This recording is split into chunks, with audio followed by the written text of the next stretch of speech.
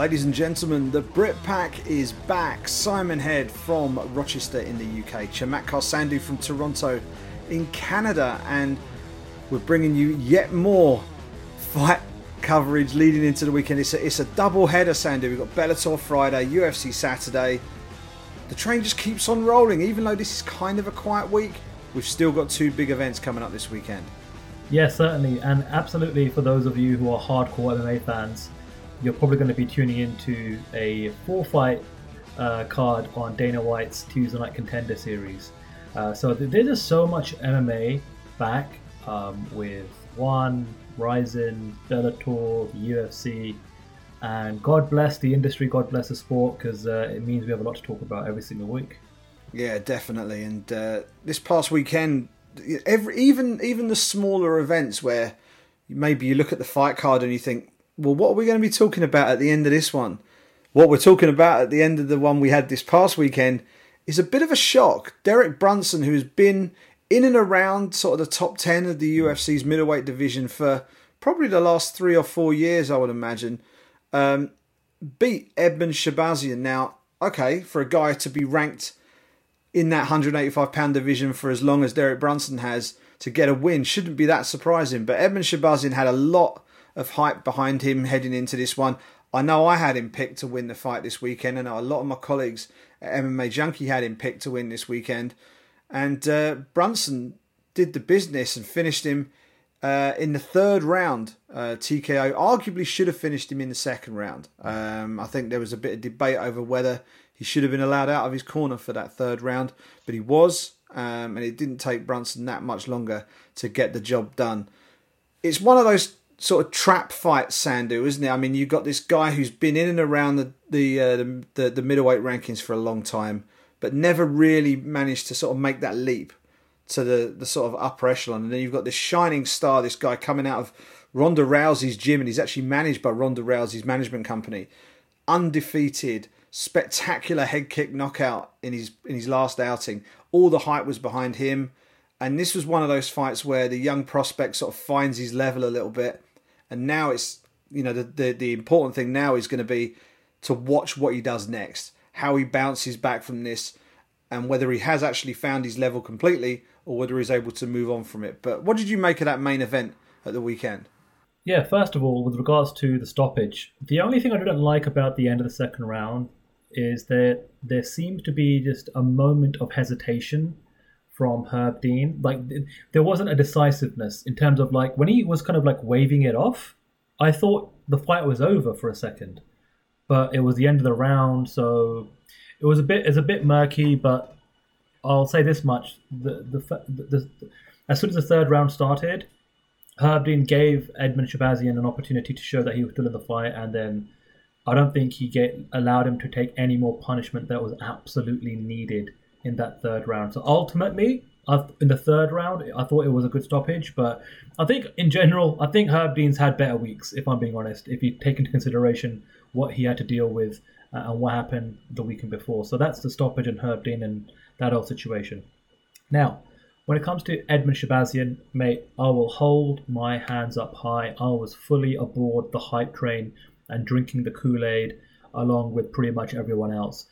It reminds me of the whole Israel Adesanya situation because he burst onto the scene in the UFC and I was on board, and we've seen how that kind of paid out, and every now and then you see someone burst onto the scene. We look at Sean O'Malley and the year he's having at the moment. I'm aboard that hype train as well. I'm not going to lie. With Edmund Shahbazyan, he had everything going for him heading into the weekend, undefeated, young prospect, trying to become the youngest UFC champion in the organization's history. You're managed by Ronda Rousey, right? So you've got that kudos and cachet. And with her kind of relationship with Dana White and the UFC, you know that you're going to, get some favoritism, behind the scenes when it comes to the marketing, the push, the matchmaking and all the rest of it. Now, I'll say matchmaking because I thought this was a great matchup for him. He was riding a nice win streak. I thought it was a good step up in competition. And even though Derek Brunson had won a couple, I just thought stylistically with what Edmund Shahbazyan brings to the table, I thought he had enough tools in the locker to get the job done. And to be honest with you, when they were standing and trading, Shahbazyan was looking pretty good, if I'm being honest. It was just when things got to the cage, the grappling, to the ground, the pressure, the body work, Derek Brunson just put it on him, man. And it just looked like... And thank God this was a 3-round fight, by the way. Like, had this been... I don't think Edmund Shahbazyan, as it currently stands, has the gas tank to go like a hard 25 minutes, especially when you're kind of doing a lot of grappling and exchanges on the ground and things of that nature. But, man, all the credit in the world to Derek Brunson for shutting up a lot of people, for letting everyone know that he's still a player in the UFC's 185-pound weight class. Since that performance, since that win, he's actually moved up a place in the official UFC rankings. And I think just given the overall picture of the middleweight division, it's a good opportunity now for him to get a win and to hopefully get someone ranked above him, you know? So if I'm looking at the rankings as I am right now, you've got Darren Till ahead of you, Yoel Romero, Jack Hermansson, and then of course we know that Jared Cannonier, he's booked to fight Robert Whittaker, and Paulo Costa is booked to fight Israel Adesanya. So Derek Brunson now is running a 3-fight win streak, and I think it was, circumstances. Hey, they weren't originally the main event, slid into that situation, and all the credit in the world to Derek Brunson for, I guess, once again proving that he is, at 36 years of age, still someone that everyone should take very, very seriously, especially in that top 10. Yeah, I mean, just looking back through his career, just in the UFC, he's had 5 losses in the UFC, but look at the names, right? Israel Adesanya, Ronaldo Jacare Souza, Anderson Silva, Robert Whittaker, Yoel Romero. I mean, these are top tier guys. You know, there's no mid card people beating him here. These are all guys who have either held the title or have been right up there within touching distance. He's not losing. He's not losing to bums, is he? He's losing to the very best of the best when he does get beat. He's won 3 in a row now. Elias Theodorou, who is very difficult to look good against, he beat him. Ian Heinisch, who himself is he's moving his way up that middleweight division as well. He beat him, and obviously now he's handed Edmund Shahbazyan his first O. And all 3 of those wins have come since he's changed training camps, which is interesting. He used to be a Jackson's MMA guy. He's now moved down to South Florida. He's training at the gym that I know as Hard Knocks 365. It's now Sanford MMA. I think they've got a sponsorship deal, so that's the name of the gym now. Sanford MMA, training under Henry Hooft. And it seems to be working for him. You know, he had back-to-back losses in 2018. He's made the switch, and he's had 3 wins on the spin, 2 decisions, and now that TKO finish of Edmund Shahbazyan. So we're seeing a new Derek Brunson. You know, just small little tweaks and changes. It's not entirely a leopard change in his spots, but they're just accentuating his positives, and it'll be interesting to see just what happens with him next, who they put him in with, because we know he's a dangerous puncher. He's now using his wrestling, mixing things up a little bit more. The thing with him in the past, the big sort of knock against him was he was too gung-ho. He loved his power a little too much, and he'd just walk into stuff with his chin hanging out and he'd get clipped. He's fighting a little bit smarter now, and under Henry Hooft, I think he'll tighten up that striking defence as well. And 3 wins on the spin for him. Great stuff. Very quickly before we move on, the thing about Shahbazyan, and you talk about everybody being on the hype train, and I was exactly the same. The thing that really did that for me was the Brad Tavares fight, which was his last fight. And you mentioned Israel Adesanya, and that was the thing that really did it for me. I was there in Vegas when Adesanya fought Brad Tavares in the TUF finale, and Adesanya absolutely pieced him up for the full 5 rounds in as dominant a win as you could ever wish to have in your first UFC headliner. But he didn't finish Brad Tavares, who is very, very tough to finish. Shahbazyan put him away.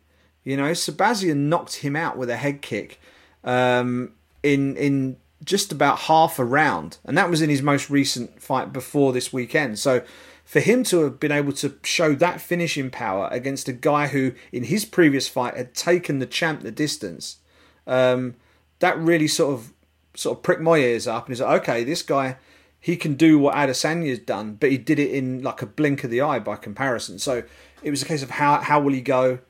He came up short at the weekend, and fingers crossed for him. He'll bounce back. He'll probably get another top 10, 15 ranked opponent, I would imagine.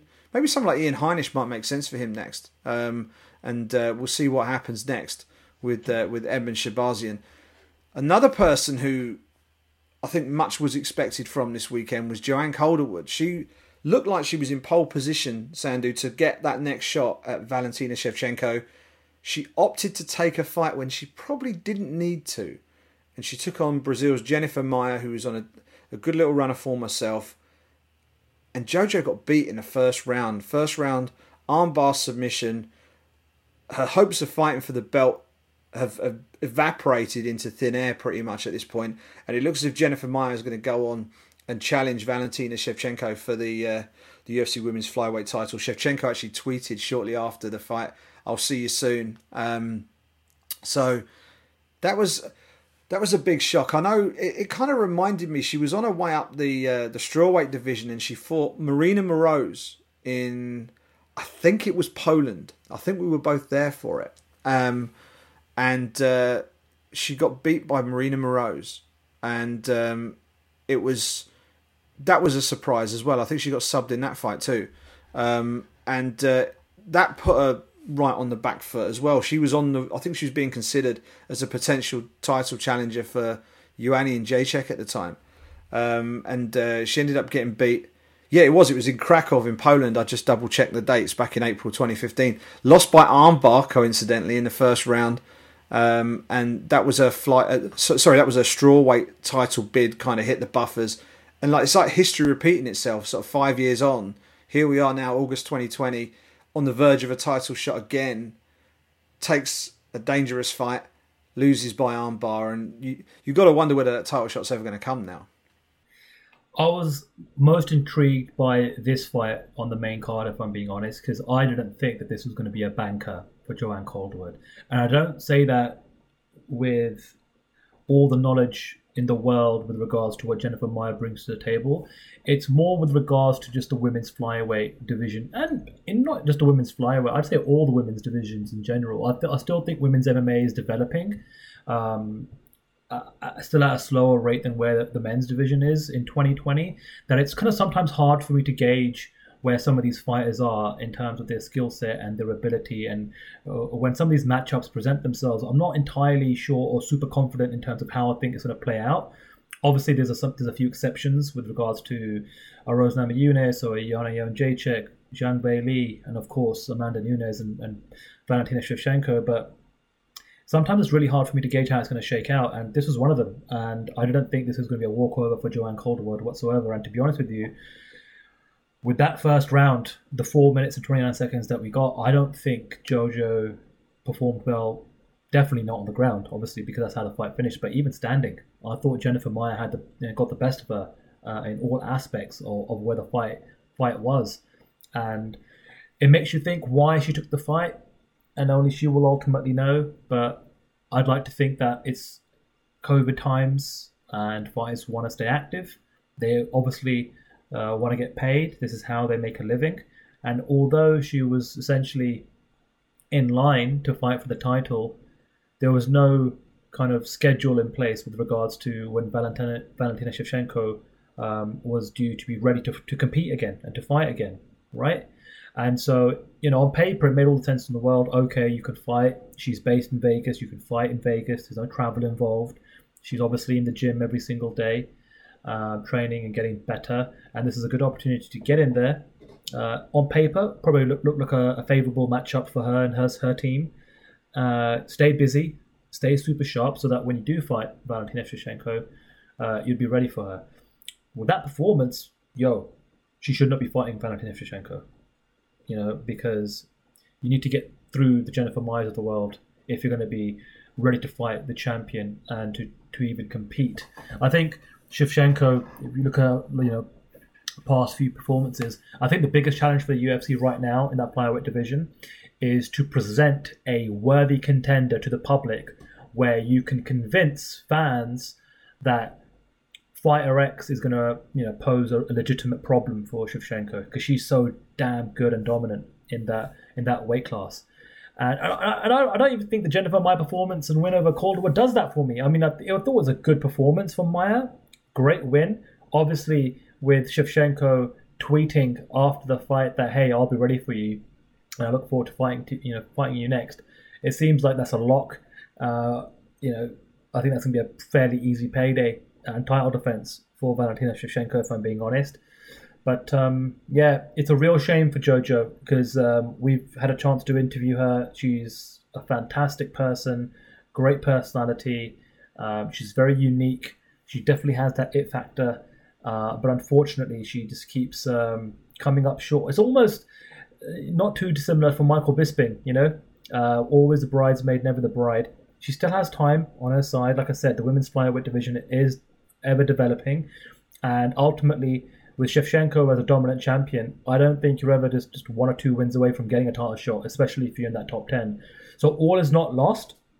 And it was a little disheartening and scary to know that she did pass out backstage after the fight.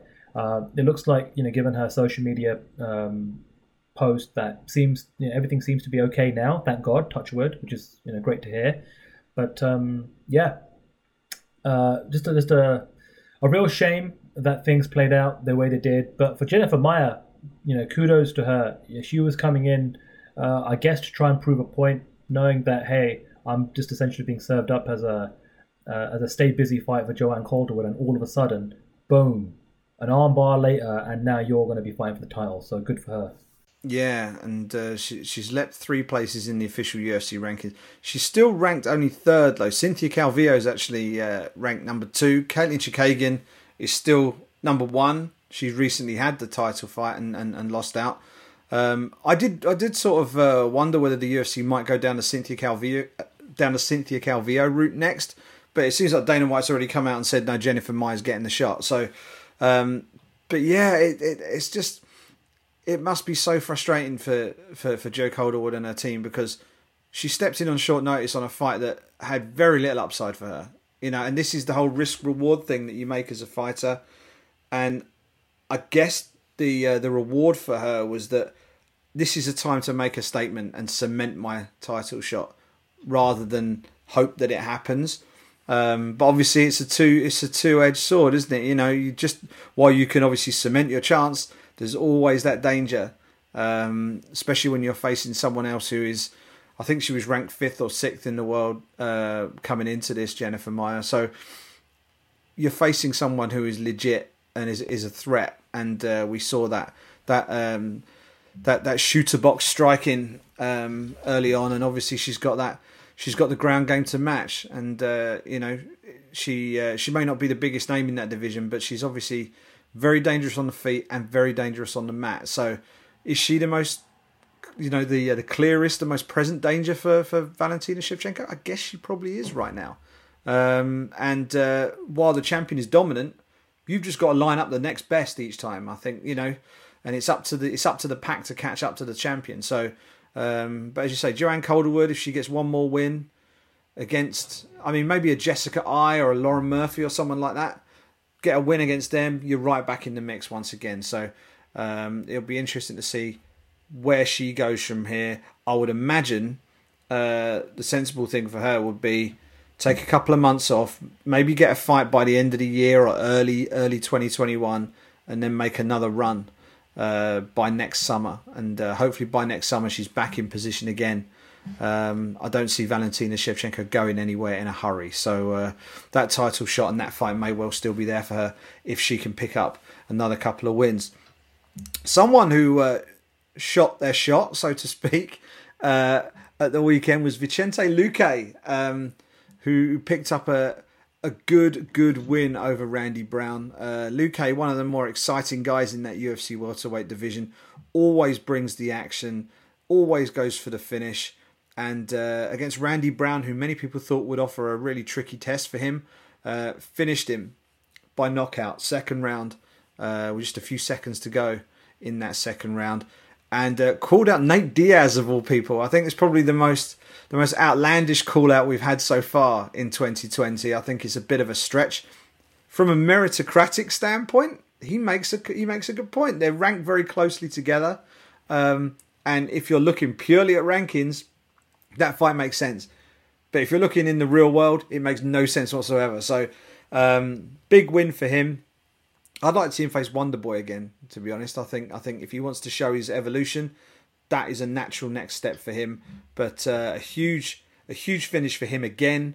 And he just gets a little bit better with every fight, I think. And it's good to see someone just making small tweaks to his game every time you see him. And he's moving his way up that welterweight ladder. How impressed were you with Vicente Luque? And who do you want to see him in with next? Yeah, very impressed. That kind of goes back to your point from earlier on with regards to Sanford MMA and Henry Hooft, because I believe he was in the same training camp, same gym, preparing for this event alongside Derek Brunson. So all in all, just a fantastic week for that gym and for that team, for that camp, and Henry Hooft, who for a while, regardless of what gym he's affiliated with or what camp he's affiliated with, he is just a fantastic coach. You know, he's obviously trained the likes of Rashad Evans and Rumble Johnson, just to name a few. And obviously Kamaru Usman just moved away from that gym. So very impressed with Vicente Luque.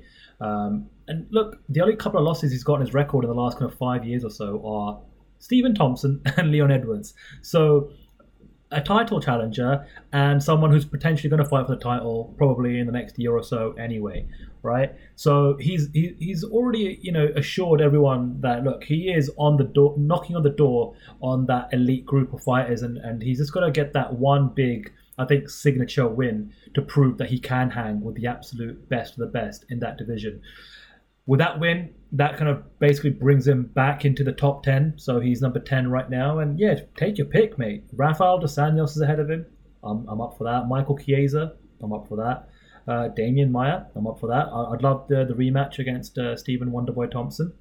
And I think that's the range that you're looking at in terms of a potential next opponent for him. Because after Stephen Thompson, it's the Tyrone Woodleys, the Jorge Masvidals, the Leon Edwards, Colby Covingtons, and Gilbert Burns of the world. So he's not going to get any of those guys right now, but there's 2 or 3 guys ahead of him in the rankings that I think would make all the sense in the world. So I'll take any one of those. And all round, just fantastic. I mean, even though the Nate Diaz call out was a little bit, you know, like you said, outlandish, I don't think that's happening anytime soon. The overall package, you know, he performs really well. Most of the time, he's going to get a finish in the fight. He's got that Brazilian background, speaks very good English. What's not to like about Vicente Luque? And you know what? He's also, 28 years old. So he's probably just now entering his prime. So can't wait to see what happens next.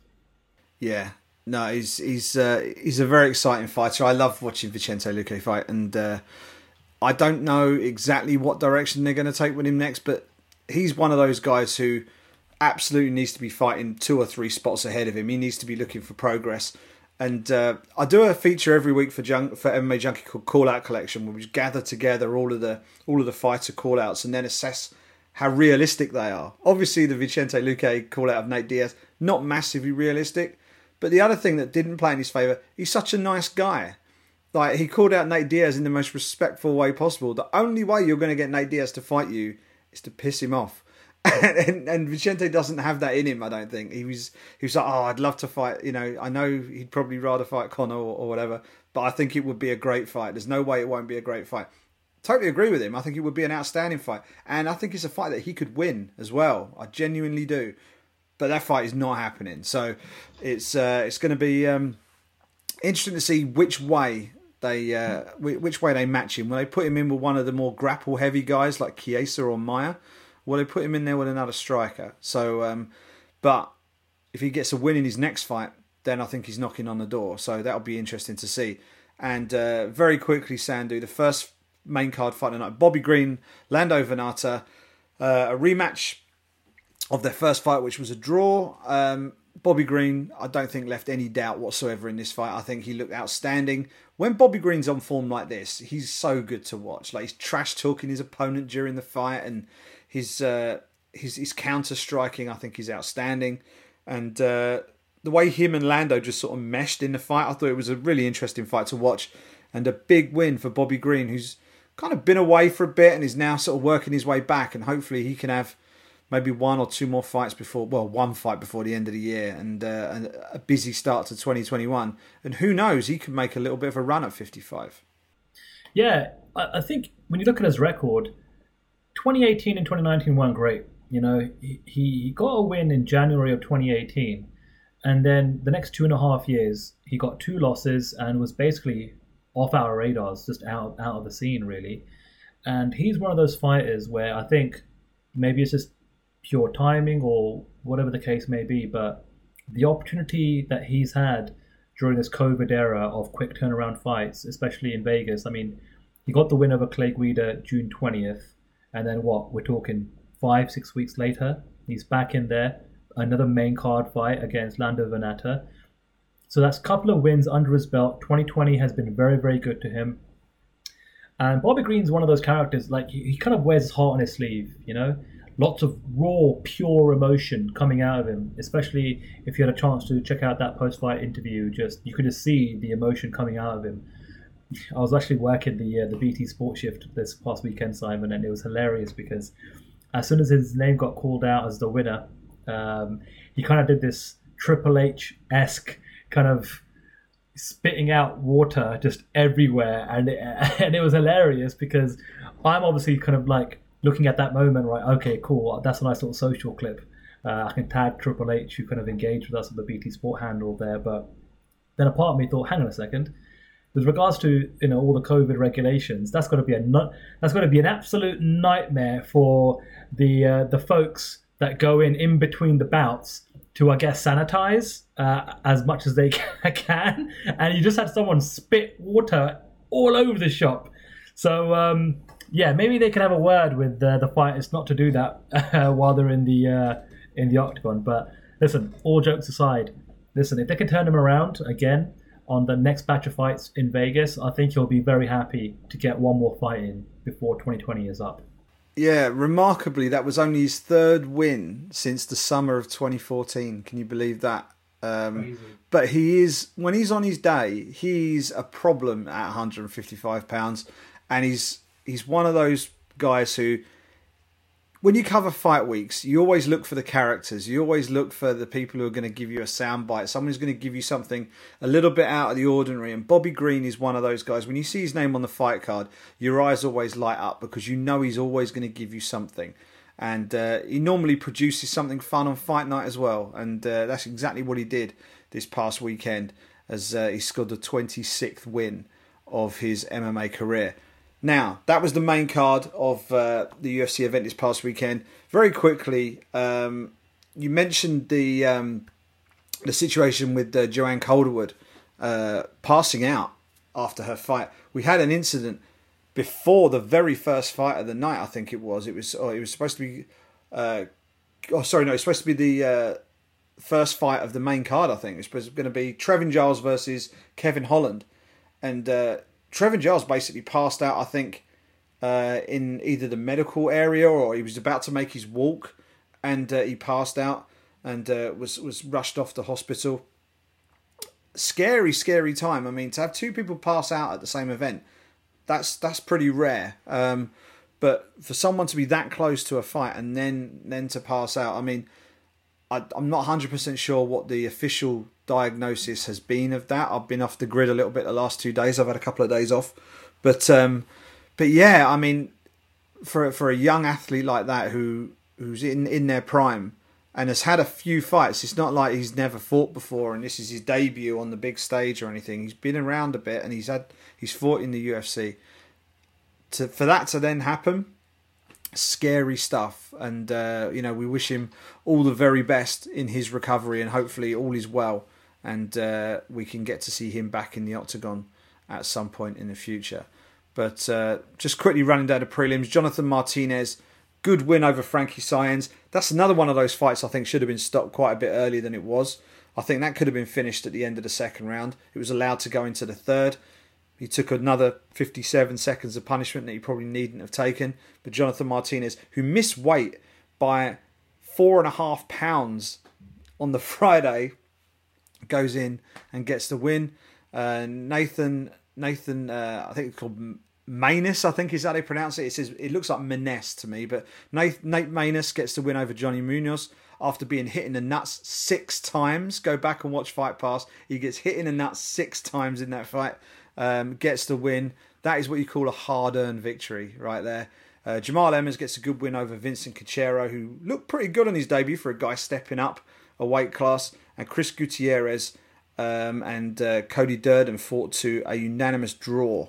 Durden had a big first round. Gutierrez came back and won 2 and 3, and that finished as a draw. I don't know whether you were on duty for the prelim, Sandu. Did anyone stand out from those for you?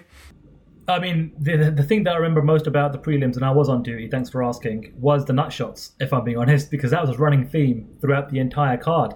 By the end of the main event, there were 10 nut shots in total.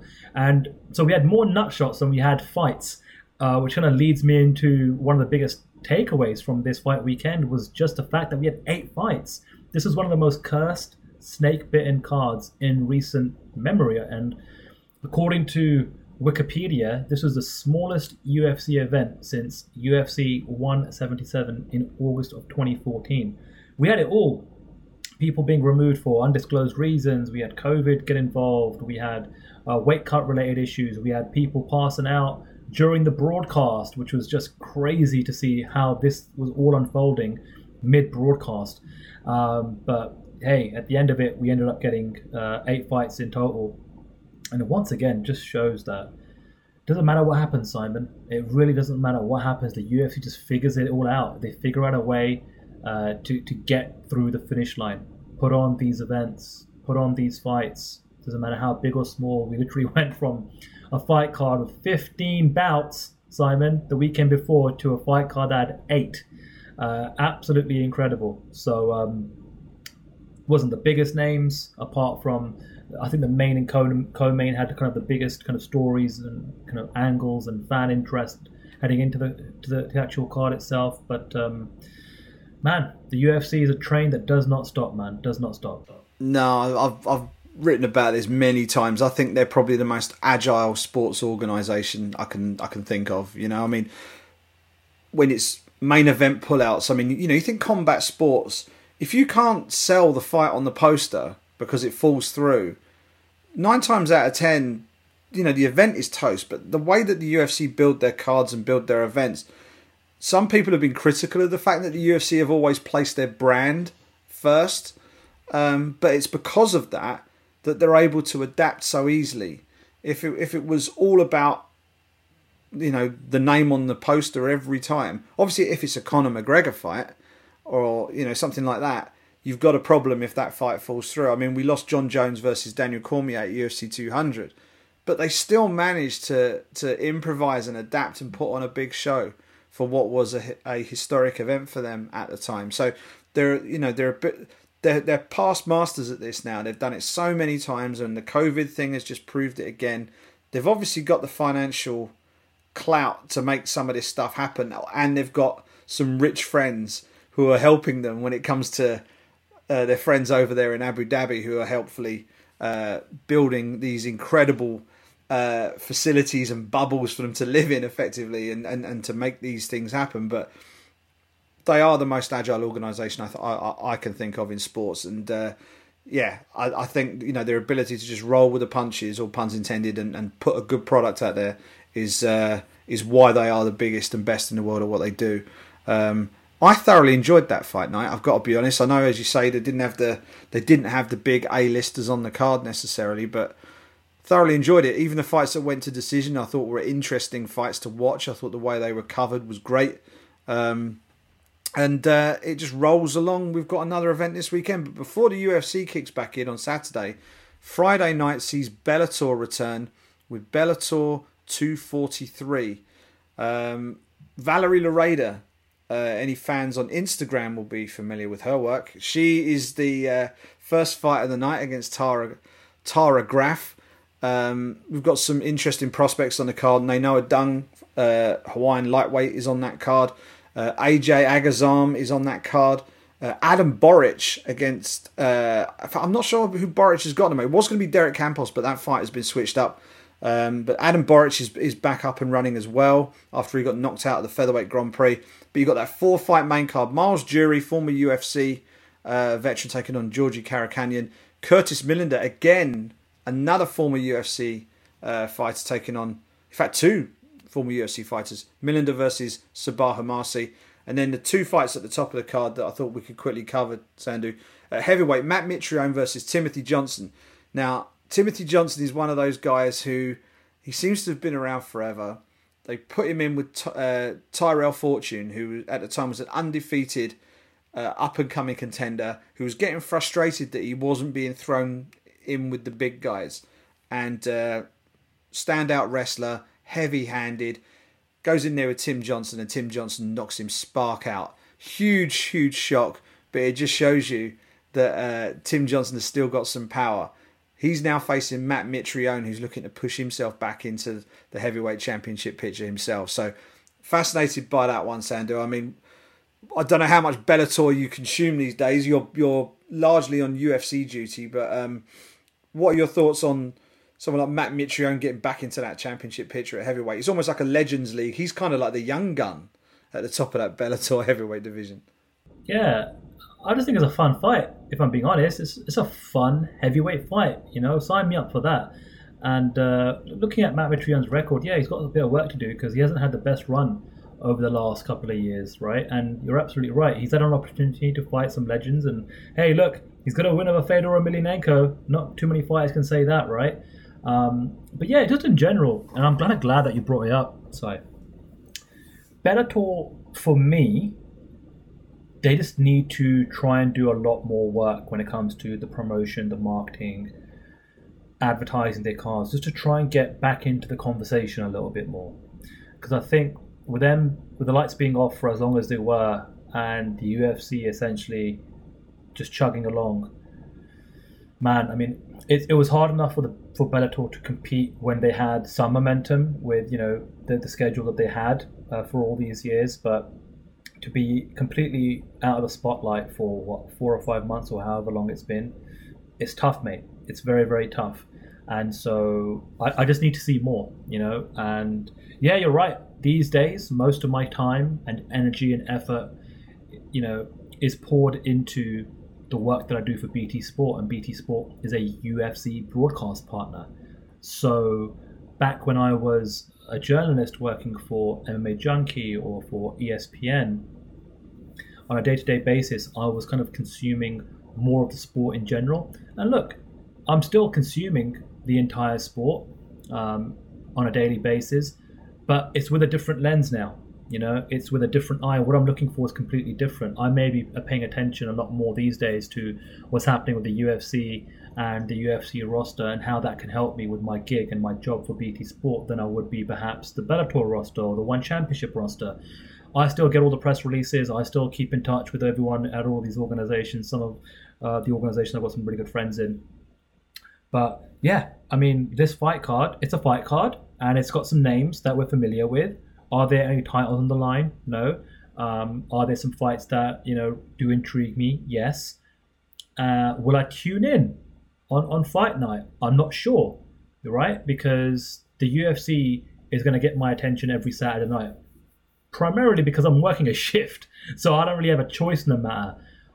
What am I going to do with my Friday night? Am I going to watch a Bellator? I don't know. I don't know right now. Will I catch the highlights? Will I hop on social media? Maybe see some clips on Twitter or Instagram? Probably. I think that's the very least that I'll do. But for it to be appointment viewing for me at this stage, even with COVID and me spending most of my time at home, it's asking a lot. It's asking a lot. And so I'm curious to see how Bellator, I guess, structure the next kind of couple of months and how they kind of get back into the picture proper. Because I don't think they're really back into the conversation as they were before, I guess. So yeah, that's my kind of long-winded way of kind of explaining how I'm kind of consuming the sport in general versus just the UFC. But yeah, look, Matt Mitrione, Timothy Johnson, even if I'm not a journalist anymore, I can tell you that's going to be a fun fight, and I'll definitely tune in at the very least to see that and the main event. And the main event, and I'm sure you can tee it up for us, Simon, is fantastic. Michael Chandler, Benson Henderson, a rematch. Love that one. Yeah, it's going to be a big one. I mean, It's a rematch. You know, it was a very, very close fight the first time around. I think the situation with this is Benson Henderson has come so close to winning a second title. He won, obviously, he won the UFC lightweight belt. He's looking to win a belt in Bellator, and he's fallen narrowly short. And the most recent time was against Michael Chandler at Bellator 165 in November 2016. Lost by split decision in a title fight. I mean, what an agonising way to miss out. To get knocked out or to be shut out, annoying, frustrating, but it's decisive. And I think over time you can say, right, okay, I can deal with this, move on. But to lose by split decision, you know, it's an agonising way to get beat. He then bounced back, or tried to bounce back against Patricky Pitbull, and lost by split decision again. So he's lost back-to-back split decisions in San Jose. I mean, I'm amazed he's ever gone back there after that, but he did. He's won 4 fights in a row since then. He's beaten Roger Huerta, Sada Ward, Adam Piccolotti in San Jose, and most recently, a fight that I was at in Dublin, Ireland, where he outpointed Miles Jury. So he's on a good 4-fight win streak. He's taken on Michael Chandler, who has only had the 1 fight since he's lost the Bellator lightweight title. He lost by first round TKO to Patricio Pitbull back at Bellator 221 in May last year. Bounced back with an impressive first round knockout of Sydney Outlaw at Bellator 237 in a catchweight fight. Now this is the fight that will position the winner, in theory, for a shot at the gold. We've got other players in that Bellator lightweight division who are looking to try and get themselves into the mix. Peter Queally being one of them. I think he's going to take on Patricky Pitbull. And if he beats Patricky Pitbull, there is an obvious narrative there that he can then go on and challenge Patricio, who holds the belts at featherweight and lightweight. So I think if he gets a big win against the champ's brother, he might just jump the queue. But if we're talking cachet, name value, people who have been up there for years and years, it's about these two who are fighting in the main event this weekend. Benson Henderson, Michael Chandler.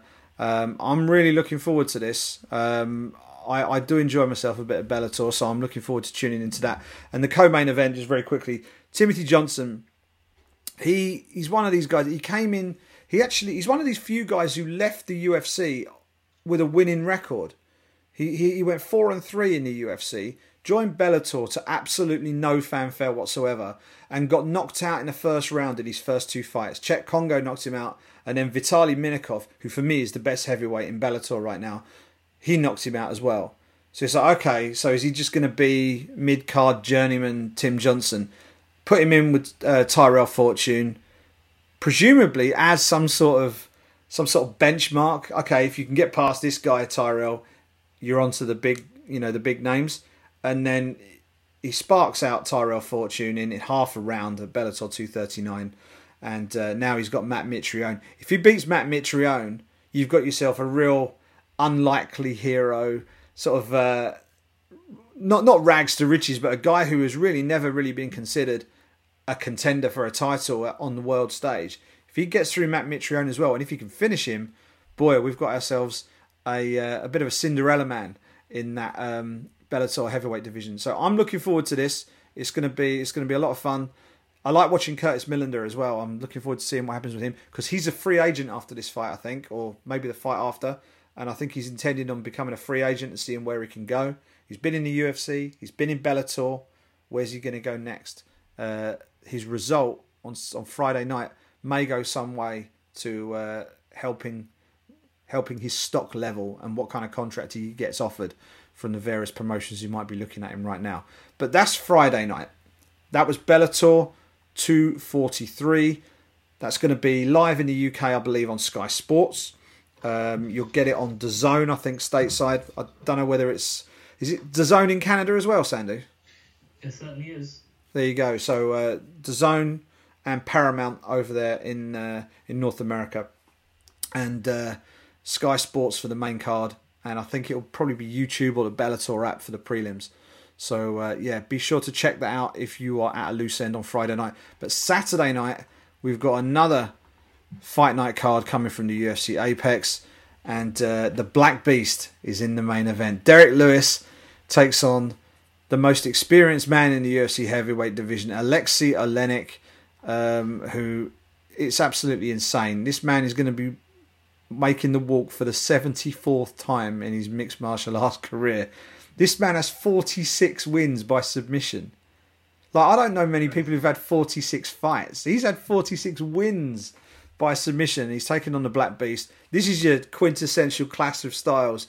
Striker, knockout artist versus a man who just wants to drag you to the mat and remove one of your limbs. It's going to be a really interesting fight.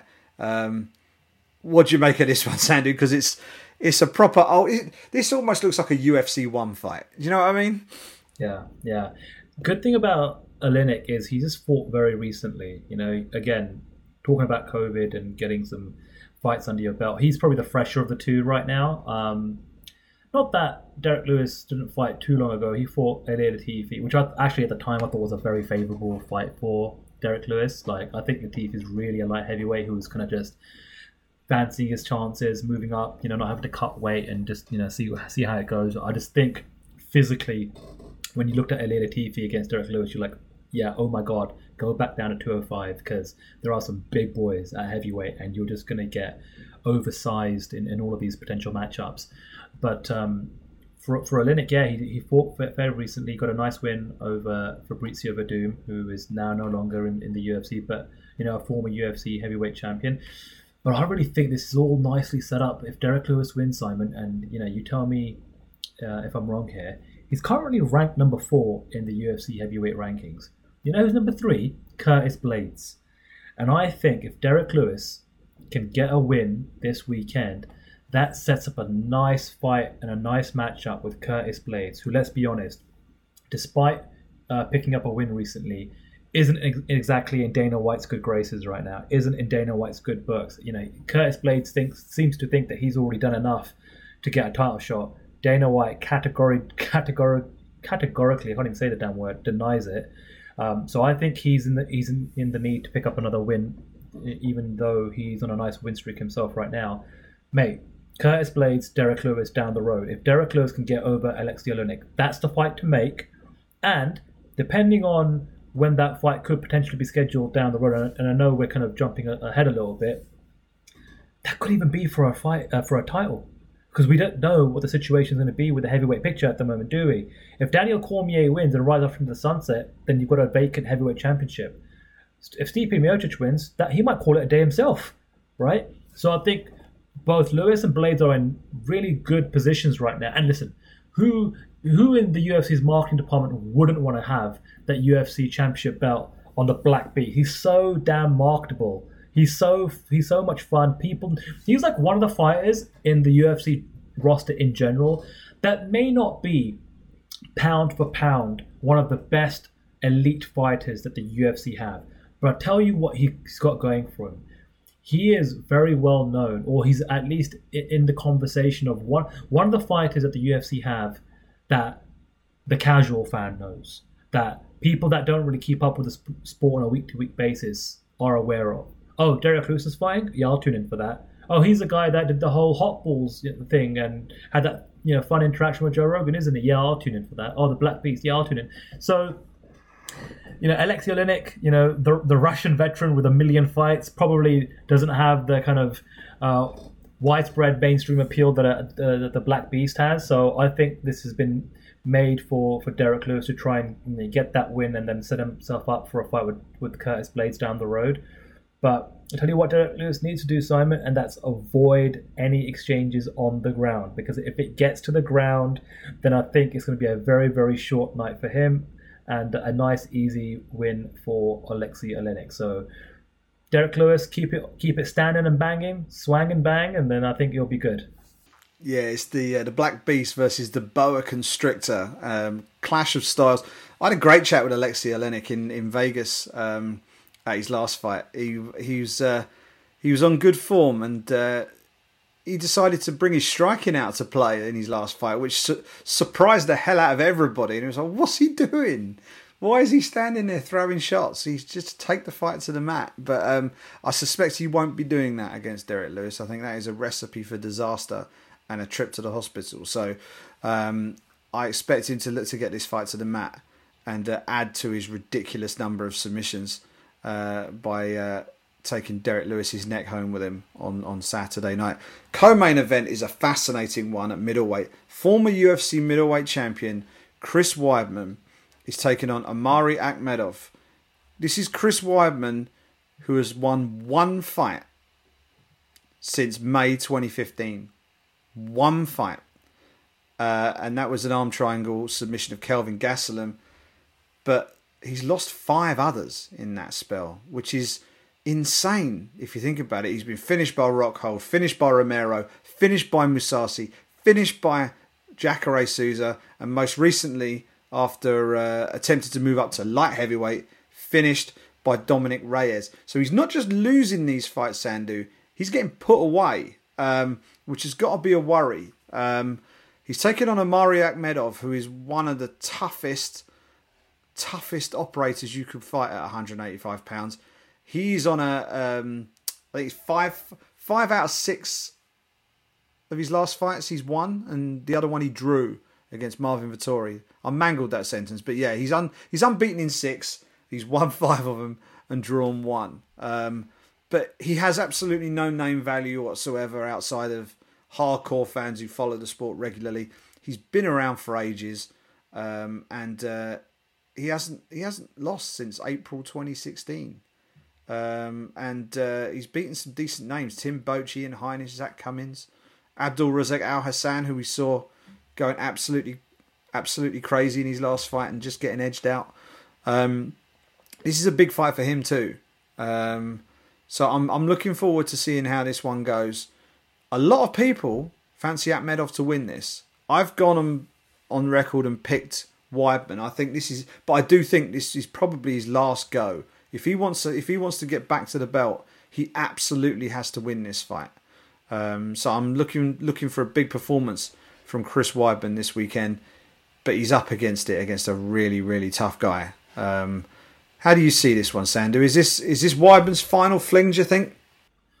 Yeah, it has to be. I mean, this is probably as favourable as a matchup as Chris Weidman could expect at this stage, given his run, dropping back down to middleweight. I mean, look, it's not as if he's been fighting bums. Luke Rockhold, former UFC champion, lost by TKO. Yoel Romero lost by a knockout, and Yoel Romero was a title challenger. Lost to Gegard Mousasi by TKO. Gegard Mousasi, Bellator champion. Ronaldo Jacare Souza lost to him by knockout. Ronaldo Jacare Souza is pretty much one of the best fighters in the last 10 years not to win a UFC championship belt. And then Dominic Reyes at light heavyweight, who was a career light heavyweight, just gave John Jones a run for his money, and most people, and me included, thought he won that fight. Those are the fighters Chris Weidman has lost to. And the one win he has over his last 6 fights against Kelvin Gastelum, maybe he's just caught Kelvin Gastelum on a bit of a downturn as well. You know, it's not as if Kelvin Gastelum's been cooking on gas and firing on all cylinders either. You know what I mean? But yeah, Chris Weidman, he really, at 36 years of age, it's now or never. And if he loses, whether it's something he's thought about himself or his camp have thought about, or if it's one of those situations where the UFC kind of talk him into it, retirement could be on the cards. You know, if you lose and you're looking at a record where he's lost 6 of his last 7, it's not great, is it? And if he still wants to continue to fight, I don't think it should be in the UFC. I think then you've got to start looking at other options. You've got to start looking at the Bellators of the world, or maybe looking ahead at 2021, maybe see if you can sneak into the PFL roster, because at least that way you're still working for a promotion that's pretty much based just in the US. You win 5 fights with a less caliber of opponent on that run, and you're going to cash in $1 million. That doesn't sound too bad, does it? But let's not count our chickens just yet. You know, Chris Weidman, I still think when he's firing on all cylinders and on his day can still compete with the absolute best 185-pound fighters in the world. Not so much 205, but definitely 185. But he's got to show us something. He's got to show us something, Simon. He's got to show it to himself. I'm sure his confidence right now, as much as perhaps he'd want to deny it. It must be at an all-time low. How can someone who's lost 5 of his last 6 in the fashion that he's lost be riding any sort of self-confidence coming into this fight? He's lucky that he's got a nice co-main event slot here, right? So at least in the essence of carrying a fight card, he doesn't have to do the bulk of the fight week duties in terms of media interviews and obligations, headlining a card, which he's pretty much had to do for the majority of his career, if I'm being honest. But so much riding on this fight for him. I'm like you, Simon. I'm picking him, but I'm not picking him with all the confidence in the world, just given his run. I don't know if his chin is gone. I don't know if he's susceptible to getting knocked out more so now than he was maybe 4 or 5 years ago. But I'm very curious to see how this fight plays out in terms of where Chris Weidman is now and where his long-term career could be, whether it's even retirement as well. Yeah, I mean, you've got a situation where a guy who's won 5 of his last 6, he's taken on a guy who's lost 5 of his last 6. And the guy who's lost 5 of his last 6 is the guy with the name value, the guy who we've both picked to win, and the guy with the most to lose heading into fight night on Saturday night. The other fight that I wanted to talk to you about before we wrap up, Sandhu, is the fight third from top of the fight card. The UK's own Darren Stewart, the dentist, has an appointment with Maki Pitolo, who has the brilliant fighting nickname of Coconut Bombs, on Saturday night in a middleweight contest. It's a big fight for both men. Maki Pitolo lost his UFC debut after coming through the Contender Series, but has picked up a win since then and is now looking to build some momentum. Stewart, meanwhile, was building a nice little run together. He beat Bevan Lewis and then Darren Wynn, and he was due to fight at UFC London. We had all the upheaval over COVID and all the rest of it, and he ended up fighting Bartosz Fabinski at Cage Warriors 113 as a pair of contracted UFC fighters. A really, really unique situation. And he lost that fight by unanimous decision. Bartosz Fabinski just ground him down for 3 rounds and claimed the win. I think against Maki Pitolo, he's more likely to face a dance partner who's prepared to throw some leather at him. And that's where I think Darren Stewart absolutely shines. Great counter striker. Really slick hands, and if he's on his game, I think he's in a position to pick up a win and get back onto form again after that slip up at Cage Warriors. But yeah, interested to see this one. It's the Brits are back in action again, so you know it was rude. It seems rude not to talk about the dentist. What do you make of him? Yeah, just going back to that situation with Cage Warriors, what a bizarre scenario that was. And you know, he'd done Cage Warriors a solid, but I think that scenario also presented him with an opportunity to get paid, which again, we talked about this a lot, right? During this COVID era, people want to try and fight, but also get paid. This is how they make their living. It's a big fight for him. It really is. I was actually quite shocked to see him on the card because I thought, you know, most of the UK-based fighters, I thought the UFC would try and get over to Fight Island. He's one of those guys, much like Paul Craig. I think Paul Craig has an opportunity. I think his visa's expiring soon, but for Darren Stewart to fight in Las Vegas at the Apex, you know, that the thing is, people don't realize is, Simon, he's not exactly making the most money in the world, but fighting in Abu Dhabi would have been a lot cheaper for him, or a lot more cost effective than fighting in Vegas, right? When you think about, you know, all the other costs that come with that situation. So it's a big fight for him. I'm probably going to pick him to win, but I do feel for him just for the fact that he took that L and it happened to be on the Cage Warriors banner. So I think this is almost a situation where Darren Stewart wants to prove that the UFC is where he belongs. And I think that'll be the big takeaway coming out of this fight and this weekend if he can get the win to say, you know what, I am a UFC caliber fighter.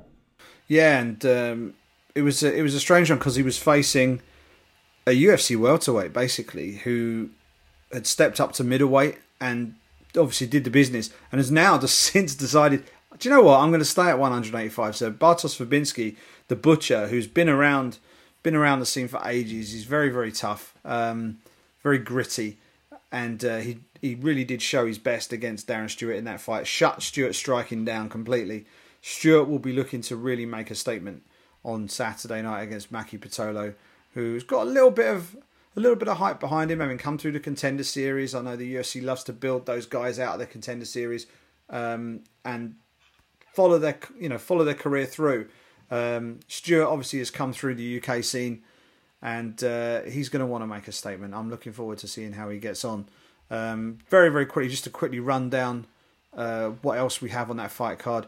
Yana Kunitskaya takes on Julia Stolarenko, and kicking off that main card, Beneil Dariush versus Scott Holtzman. That one could be an interesting one to watch. Dariush has got outstanding submissions, but when he's been dragged into slugfests in the past, he's managed to produce some quite spectacular knockouts over the last couple of years. Scott Holtzman just loves a tear-up. So that should be a good one. Someone else who loves a tear-up is Tim Means, and he's going to be the featured prelim against Laureano Staropoli. We've got Nasrat Hakparast on the card, and Andrew Sanchez is making his return at middleweight as well. So plenty to get your teeth into this weekend. But it's really, for me, it's about those top three fights, Sandy. Darren Stewart flying the flag for the Brits. Then you got former champion Chris Weidman on a real crossroads fight against Amari Akhmedov. And then the two big guys, striking versus grappling, Derek Lewis versus Alexei Olenek. It should be another good one, Sandu. We've got a double header, Friday night, Saturday night, and we can unpack it all next week.